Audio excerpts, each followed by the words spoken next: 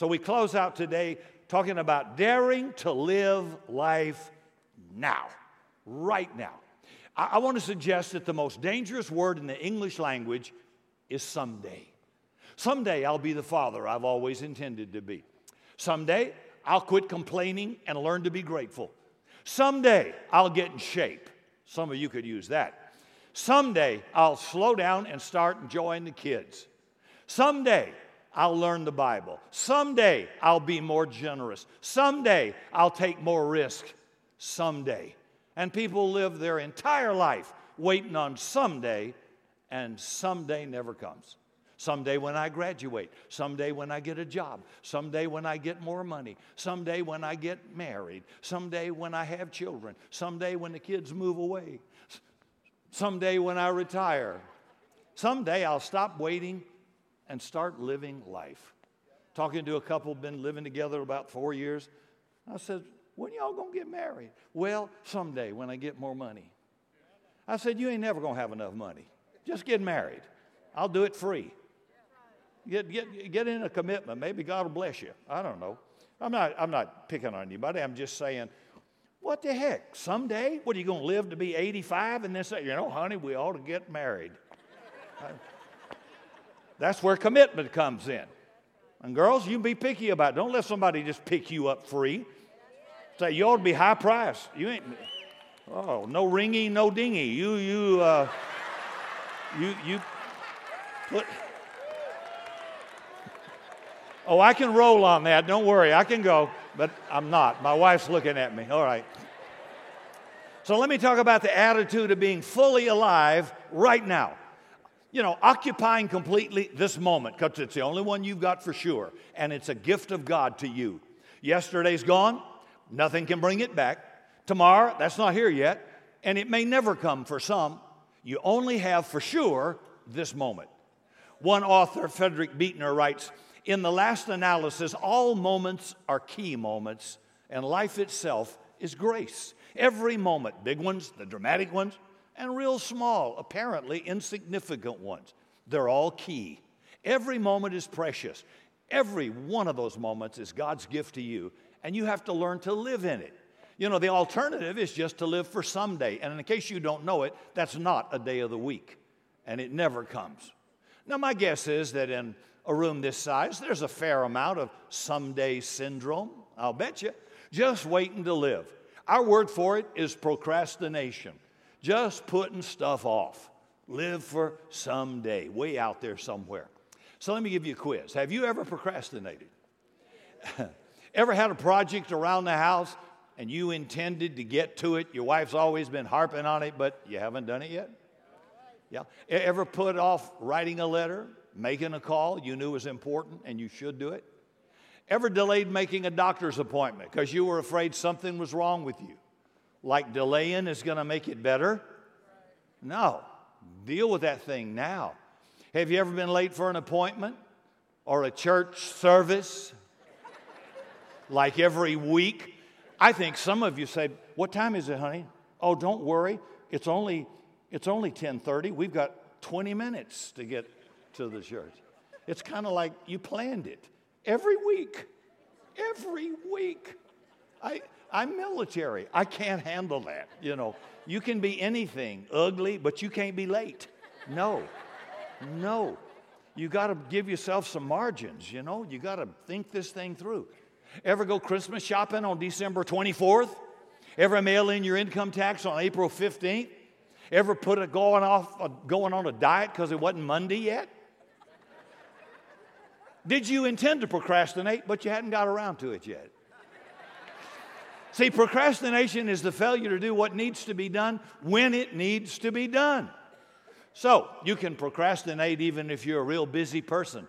You think about it, you should do it, you plan on doing it, you want to do it, you know it's right to do it, but you just don't actually get around to do it. You're like the kamikaze pilot who flew 17 missions. He's a busy guy, but he didn't do what he was supposed to do. Some of you don't even know what that is. Some of you suffer from that someday syndrome in subtle ways. and your life feels hectic. You feel like you're always behind, a day late, a dollar short. You constantly rush, details slip through the cracks, and you're always putting out fires that never should have got started in the first place. If you'd have been on the job, they wouldn't have happened, right? I knew I should have, could have. Oh, I knew. Yeah, I know I ought to. I hear that every week. I know I ought to. Okay, Sparky, get off your rear end and do it. Because nobody's going to make you do it. It's up to you. See, some of you suffer from this in major ways. Some of you have lost jobs because of it. Some of you have suffered major financial setback because of it. Because you don't do what needs to be done when it needs to be done. This is family talk. Is this okay? I'm not mad at anybody. I'm just talking. This is a real life value. Or you've suffered relational heartbreak, but you won't get counseling. You won't deal with the issue in marriage. And I think the biggest problem with the procrastination someday syndrome is that it robs you of living life now, right now. You spend your whole life assessing what you should have done or what you ought to do in the future, and you don't hear God now in this moment. You don't feel God's touch in this moment. And the great danger is you'll never become what God intended you to be. Yeah, He loves you. Yeah, you can go to heaven. But procrastination is ultimately a sneaky, subtle way of saying no to God's call on your life. No, I won't be what you want me to be today, God. Not today. No, I don't receive this moment as a gift from you and surrender it back to you right now. No. See, it's not open, total rebellion. It's not really obvious. It's not turning your back on God because you said, yes, I will, but not now. And it amounts to saying no to God's will on your life. James 4, verse 17. Anybody who knows the right thing to do and then fails to do it commits sin. I think about it when my accelerator suddenly gets away from me. And I know what to do. I know what the numbers are. I know what my speedometer says. And I do it anyway. And usually, there's a consequence to that choice. And it's usually a visit from a car with a lights on it that are dazzling. Yeah, I've had a few of those too. So I didn't say, oh, officer, I had no idea I was speeding. If you ever say that, I'm going to slap you because I have never broken the speed limit and said, I didn't know I was going that fast. Oh, I knew. And actually, I wanted to go faster. Yeah, I knew. Well, I'm just being honest, okay? Okay. Well, ever know the right thing to do and not do it? So it's saying no to God, and it robs you of your life. So let me address two questions, and one of them is why? Why do I procrastinate when the costs are so high? When I know it'll keep me from being who God wants me to be and keep me from His best, or it'll prevent me from doing life well. Why do it? The other question is, how do I change? How do I learn to live in the right now? How do I learn to receive every moment of my life as a gift from God that I can give back to Him? Two questions. Why do I do it? How do I change? Let's take the first one. Why do I do it? Especially when the costs are so high. And I want to give you 5 personality styles that are factors in contributing to your procrastination. Here's the first one, the perfectionist. The perfectionist. If that's you, you don't want to start or finish something unless you're able to do it in a way that meets impossible high standards. So you find yourself putting off starting or finishing something because you don't want to let go until it's perfect. And of course, it's never perfect, right? Ecclesiastes chapter 11, verse 4, written by Solomon, says, if you wait for perfect conditions, you'll never get anything done. It's never going to be perfect. If that's you, go home and deliberately put a spoon in a fork pile in your drawer. Get liberated. Get somebody to mess up your hair. You know, do you put off doing things until you can do them perfectly, until you find the perfect time to do them, which never comes. Here's the second personality, the dreamer. The dreamer. The dreamer wants life to be easy and pleasant. Don't we all? I don't want any details. I just want to keep things vague and general. And reality always involves those little details I don't like. Yeah, you'd be happy to balance your checkbook if it didn't involve so darn much math. So you wait till it's hopelessly a mess, then you go open a new checkings account somewhere else. You want life to work easy. And the question here is, do I think too much about things I'd like to do, but I don't actually get around to doing them? The dreamer. The third personality, the crisis maker. You are the people who don't get motivated until you're in a major crisis. You have a psychological need to live on the edge, so procrastination to you is actually a form of adventure.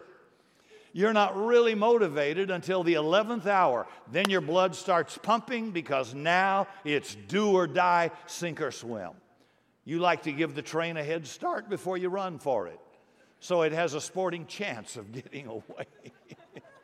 You put off studying for an exam until the night before. Now, that kind of person doesn't get motivated till they're under heavy pressure. So the question here is, do I put off doing what needs to be done until a crisis develops? Fourth personality, the defier. Oh, I know who you are. The defiant person.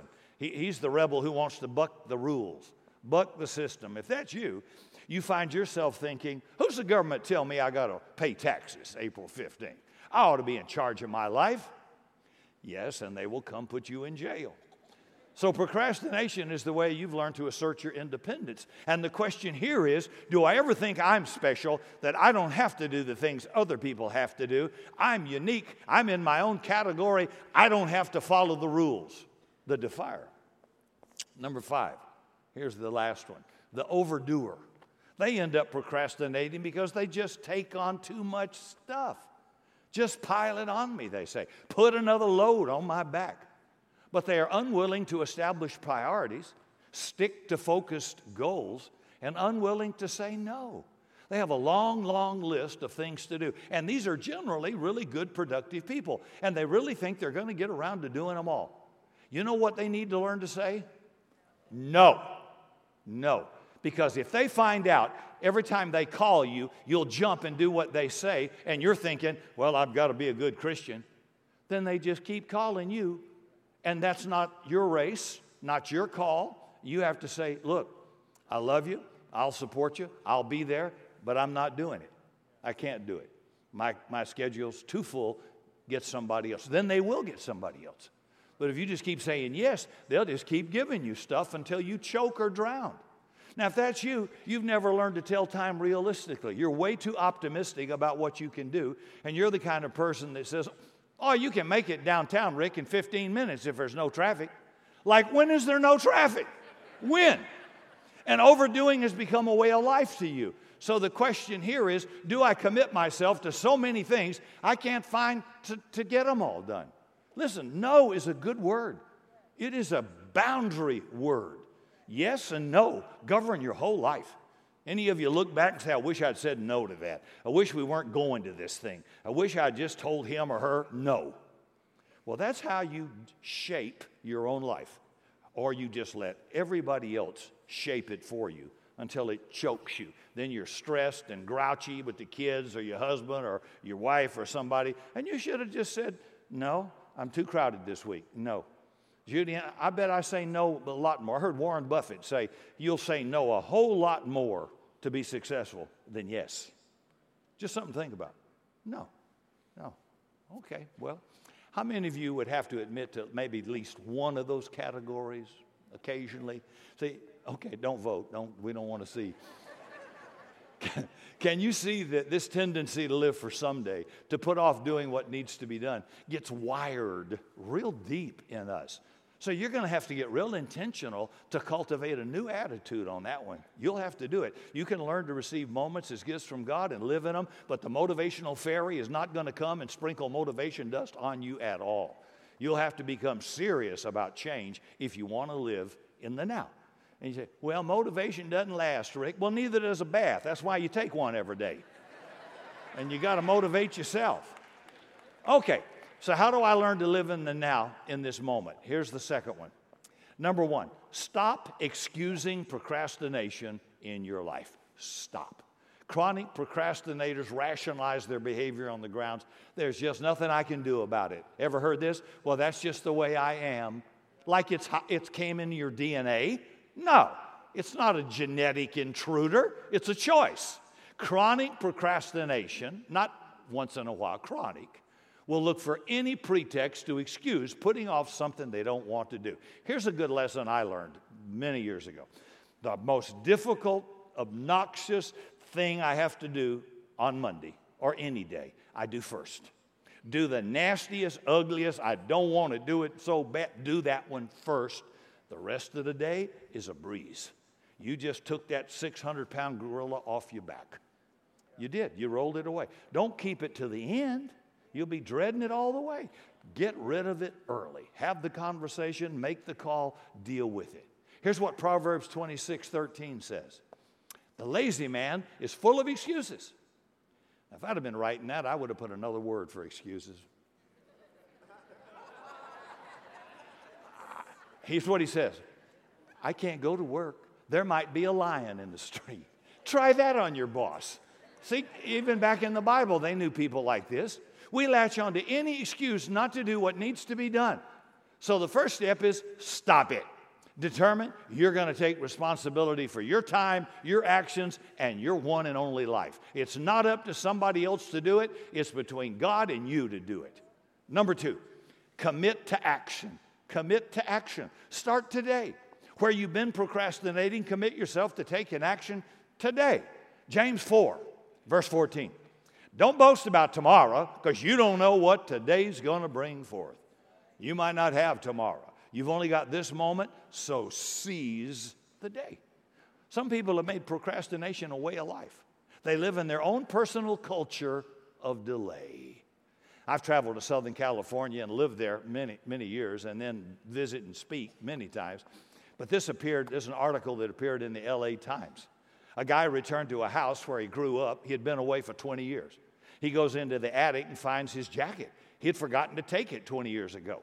He put his hand in the pocket and he pulls out a receipt for a pair of shoes he's taken in for repair 20 years ago. But he had forgotten to pick them up. So he goes where the shoe repair shop used to be and finds it's still there. In fact, the same guy is still working behind the counter that was there 20 years ago. So he hands the man the receipt for his shoes. The guy goes back into the workplace, stays a few minutes, comes back out and says they'll be ready Friday. That's California, a culture of delay.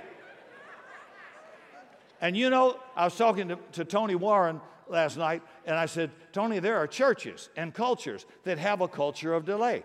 I don't care what time they say they're going to start, they're an hour late all the time. And pretty soon, everybody thinks that's normal. It's not normal. You start when you say you're going to start. You stop when you say you're going to stop. I was listening to a message I preached 25 years ago. That sucker was an hour and 10 minutes.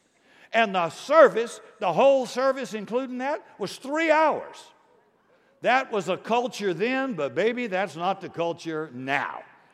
Well, most places.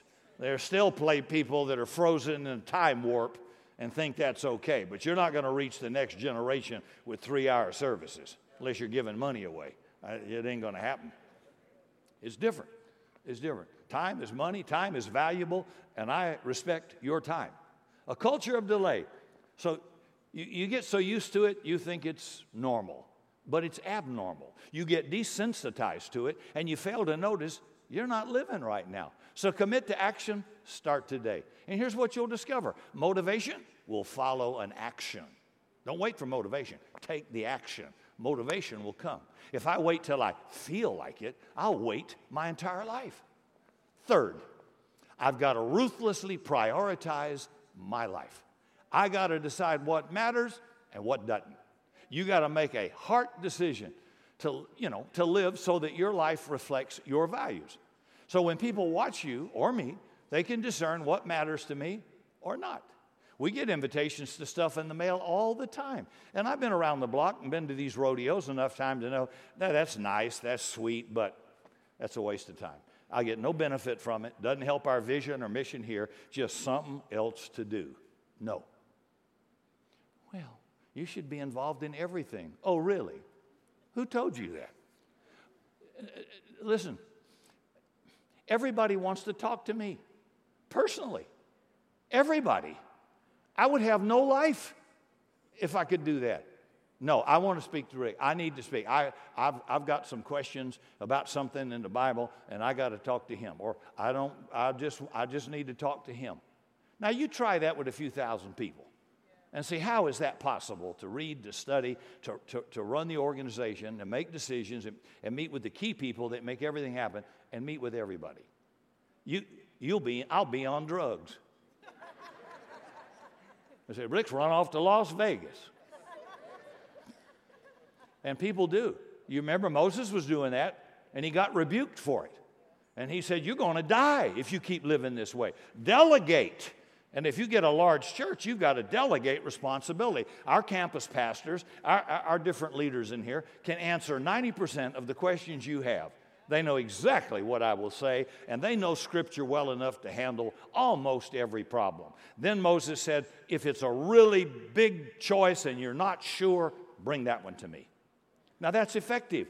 That's dictating and governing your own life. You can't do everything. So stop being mad because you can't get instant relief with somebody you want to, or you'll get nothing. You'll still stay at a church of 80 people. You delegate. We got people a lot smarter than me in many areas, and I'm really not a counselor because I want to size you up in about 3 minutes and end this thing. And if you want somebody to let you just go on and cry and go on and on, there are people that have that gift. They're called counselors. And it's not me. I can't do that, but I've learned. I can't solve every problem, be with everybody. You've got to delegate it. A coach, even a head coach has offensive coordinators, defensive coordinators. They've got assistants, correct? If you run a government, a city, a state, you've got to delegate to different people. So I'm amazed that Christians come in like they're brain dead. Like you think you can just walk in, no appointment, and you can have this? You're one French fry short of a Happy Meal. I don't know what's wrong. What happened? Somebody needs to get back engaged in life. If somebody has been looking at your life this last month, what would they discern about your values? What matters to you and what doesn't? We can become so rushed, we don't have time for life, being kind, or serving, because we're just rushing through the days, and we violate our own basic values. And that's the culture we all live in here in America. We're so rushed, we violate the values we claim to hold. A woman's in a car at a stoplight, her engine stalls. She's trying to start it, it won't. She's tying up the traffic. She gets out to look at the engine like she'd know what to do. The light turns green. The guy behind her is real impatient, and he's just laying down on his horn. And she doesn't know what to do. So she walks back to his car and says, sir, my car is stalled. I don't know what to do, but I'll make you a deal. If you'll come up and look at my engine, I'll stay here and honk your horn. See, we violate our own values. And if you're serious about living life now, you're going to have to ruthlessly prioritize your life, not being available for every invitation, and you're going to have to say no to a lot of things and learn to live with laser focus. USA Today surveyed experts in different fields of life and said, how much time does the average person need to spend sleeping? Then they asked an expert about fitness. And then they asked experts about reading to your little children. What's the average time needed for a person who only wants to do the minimum requirement? So they looked at all that information on how much time you need to spend in key areas of your life, and it came to 32 hours a day. I don't know if you are aware, you don't have 32 hours in a day. So you got to get ruthless in saying no to a whole lot of stuff that might be good, but not possible. And find out what's really important. Sit down, look at your activities you're engaged in and say, hey, out of this list, what really matters? Because nobody else is going to do it for you. Nobody. Number 4, the next step is understanding. Understand your life is short on this earth. Psalms 90, 1 through 6. The New International Version says, Lord, you've been our dwelling place throughout all generations. Before the mountains were born, or you brought forth the whole world, from everlasting to everlasting, you are God. You turn people back to dust, saying, return to dust, you mortals. 1,000 years in your sight is like a day that's just gone by, or like someone keeping watch at night. Yet you sweep people away in the sleep of death, and they're like the new grass. In the morning it springs up, new. But by evening in San Antonio, it's dry and withered. See, our life is like that. It's so short. I used to think people my age were dead. I remember. My dad was 58. My grandfather had died, and I went to see him, and I was in my 30s, and I thought, dang, my dad's old. 58. I'd give anything to be 58. But I'm aware how quick time gets away. I don't mean that in any morbid sense. It's just really kind of scary that you keep. I've lost so many friends who were in their 60s. One guy, 48, got off the airplane, took 10 steps. Bishop Jack Wallace, who had preached in this church a long, long time ago, and in Detroit, I'd preached there as well. Got off, took 10 steps, fell dead. Boom. I still had his voicemail. I kept it for a year on there with Jack. Ricky boy. I kept it just to remember him for a while, because who would have thought? He's a big fitness buff too. So even you people eat grass and chew barley and take all the supplements, you can die too. Boom, just like that. So life is so short. And you know what's weird? It comes as a surprise to every generation. We're born, we grow up, we grow old, and we all ask the same question. Where did all the time go? That's the issue. How many of you ever saw the movie City Slickers with Billy Crystal? He's standing in front of a bunch of kids in an elementary class, and he talks to them about what he's learned about the swift passage of time. Watch the video, and I'll close.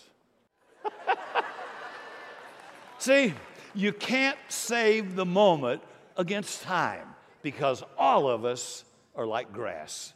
So, wise people of all ages come humbly before God, the God who is from everlasting to everlasting, and they say, God, teach me to number my days, because they are valuable and precious.